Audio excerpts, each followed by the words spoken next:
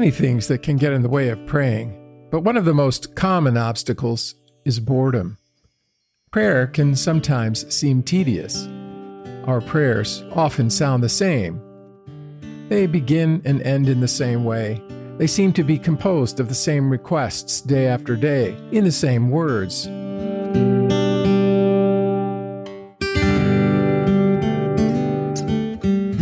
We don't necessarily need to be troubled by the fact that we get bored when we pray. Prayer is an interchange, not a performance. It doesn't have to be interesting to be effective. What is more, there are many factors that influence the way we feel, none of which necessarily have any bearing on the actual outcome of our prayers. We may be tired or sick. We may be afraid. The fact that we state our requests unimaginatively means nothing to God, who doesn't analyze their style but searches the heart.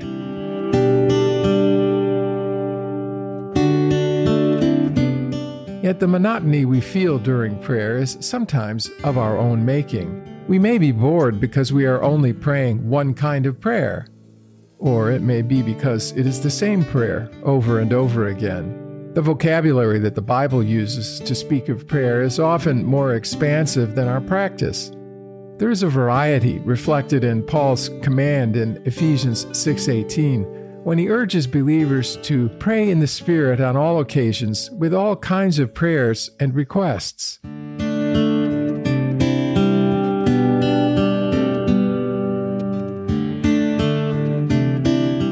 There are many different situations that prompt us to pray, and we can do so with a variety of types of prayers. One of the things that makes the act of praying interesting, for the lack of a better word, is the situation or occasion that prompts it. Just as our lives are filled with great and small traditions, we might also say that there are also great and small prayers. It's unreasonable to expect every prayer to be a transcendent experience.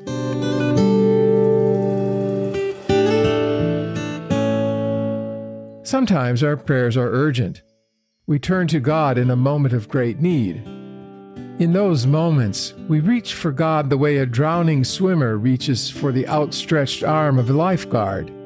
We have skin in the game. Those are often the times when we feel God's presence the most. We can say with the conviction of the psalmist, "In my distress I called to the Lord. I cried to my God for help. From his temple he heard my voice. My cry came before him into his ears."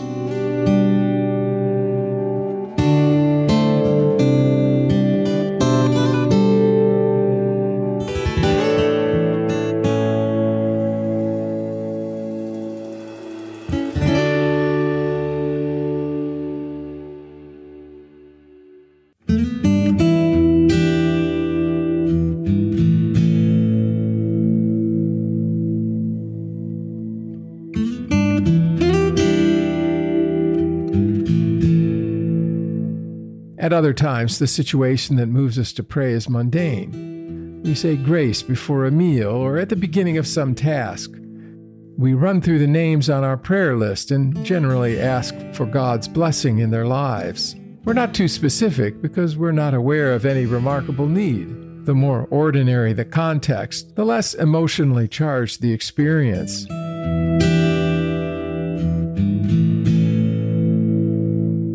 But it isn't necessarily the point of prayer to have an emotional experience. Most of our lives are made up of ordinary days. Just as an athlete's regular training outside the game produces the muscle memory that will enable them to perform in the heat of competition, the habit of ordinary prayer trains us to respond prayerfully in the moment of crisis. Ordinary prayer sanctifies the mundane and makes the benign beautiful.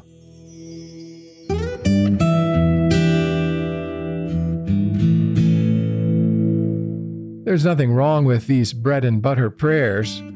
The Bible is full of such prayers. It is our inattention that creates the problem. When our prayers become so common that all we are doing is making religious noise, it ceases to be prayer. Occasional prayers are a little different. As the label suggests, they are prayers suited to a particular occasion. Invocations and benedictions are an example. Occasional prayers are often a feature of the Church's great traditions. We open and close special services with such prayers. Invocations and benedictions are located at the opposite ends of a task or endeavor. When a church service begins, sometimes the pastor or worship leader will offer an invocation. This is a kind of invitation offered to God, although we shouldn't think that He needs permission from us to be part of the service, nor should we think that He's somewhere outside the building waiting to be let in. In a way, an invocation is a reminder to ourselves that God is already present, as much as it is an invitation to God. A benediction is a blessing. It asks God to bless what we have done or to continue to help us.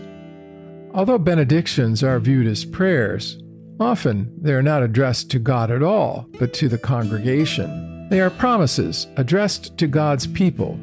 One doesn't need to be ordained to pray an invocation or benediction, nor are they necessarily reserved for the church service. When my children were small, my wife Jane and I would pray the priestly benediction from Numbers chapter 6, verses 24 through 26 over them when they went to bed at night. Many benedictions are scattered throughout the Scriptures, but writing your own can be especially meaningful. Think about how you want God to bless those for whom you pray, and put it into the form of a promise. A good way to formulate your benedictions is to use the language of Scripture's promises.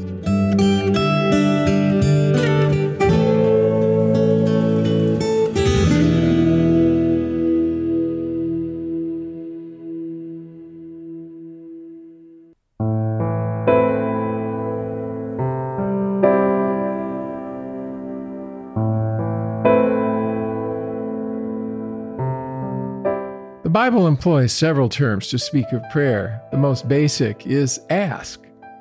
It's the general word that Paul uses in Philippians 4:6 when he says, "Do not be anxious about anything, but in every situation, by prayer and petition, with thanksgiving, present your requests to God." A prayer is simply a request, but Paul's inclusion of two additional terms expands the definition. Paul speaks of prayers and petitions. If there's a difference between the two, it is a difference of perspective. The term prayer looks at it from God's direction. It was the term commonly used to refer to a request addressed to a deity. This language reminds us of the relational dynamic that provides the context for our request. We are coming to God, who is greater than we are. In a sense, it is a word that puts us in our place.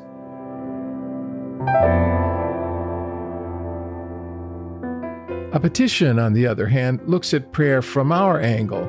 A petition expresses what we want. The Greek word speaks of beseeching or begging someone. It's more than a request. This is an earnest request. So the first principle to help us stay interested is to have clarity about what we are doing and what we want. What exactly do we want? What are we asking? It is shockingly easy to pray absent-mindedly. Our petitions are not petitions at all. They're not specific enough. We ask God to bless us, but in a very general sense. So general, in fact, that God could not answer them if He were limited only to the specifics we share. God is able to see past our vague requests to the real needs that lie beneath them. But it's hard for us to stay attentive without a concrete sense of what we need. It's not selfish to think about yourself and your situation before you pray. It only makes sense that we should have our problems in mind when we pray. They are the concerns that motivate us to go to God in the first place. But it is possible that in the process, we may magnify those concerns so much that they drive God from our minds. Sometimes when we pray, we are only worrying out loud to God. God hears even those prayers, but they don't bring us much comfort.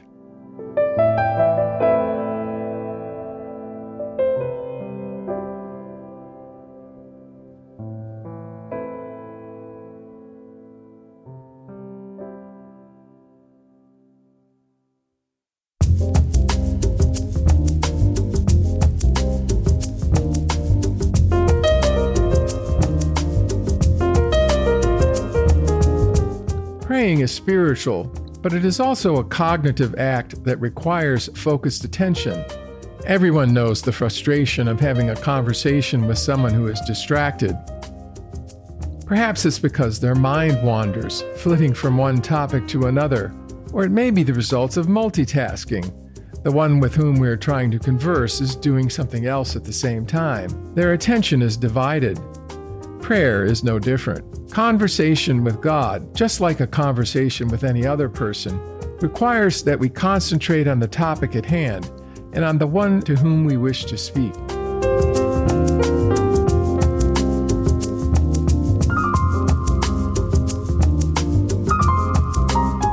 A meaningful prayer experience, then, requires some forethought. First, what is the subject that we have come to talk to God about? Second, what exactly do we want to say?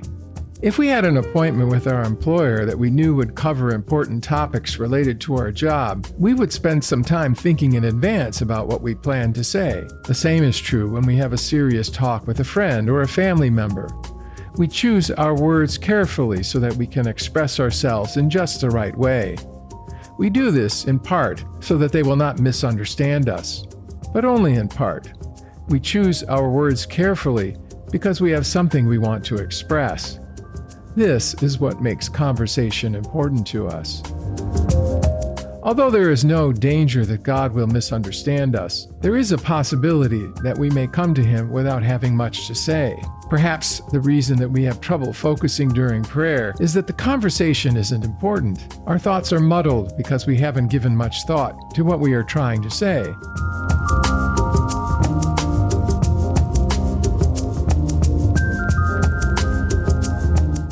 Although words are primary, especially where prayer is concerned, we don't communicate with words alone.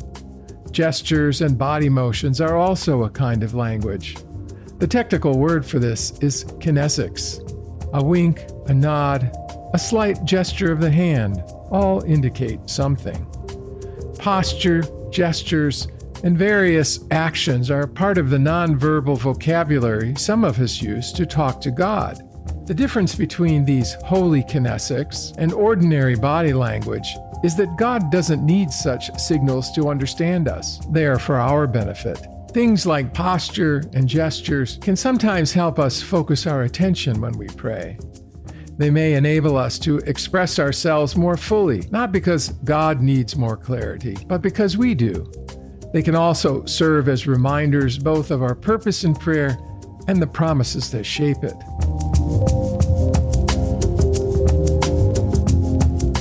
Maybe the real problem with my praying is that what I have been calling tedium is actually familiarity. I have come looking for a burning bush, only to find a quiet room and a comfortable chair. God does not have to announce His presence with a flourish. Our momentary conversation does not have to be dramatic. Perhaps it is enough just to say my piece and then go my way.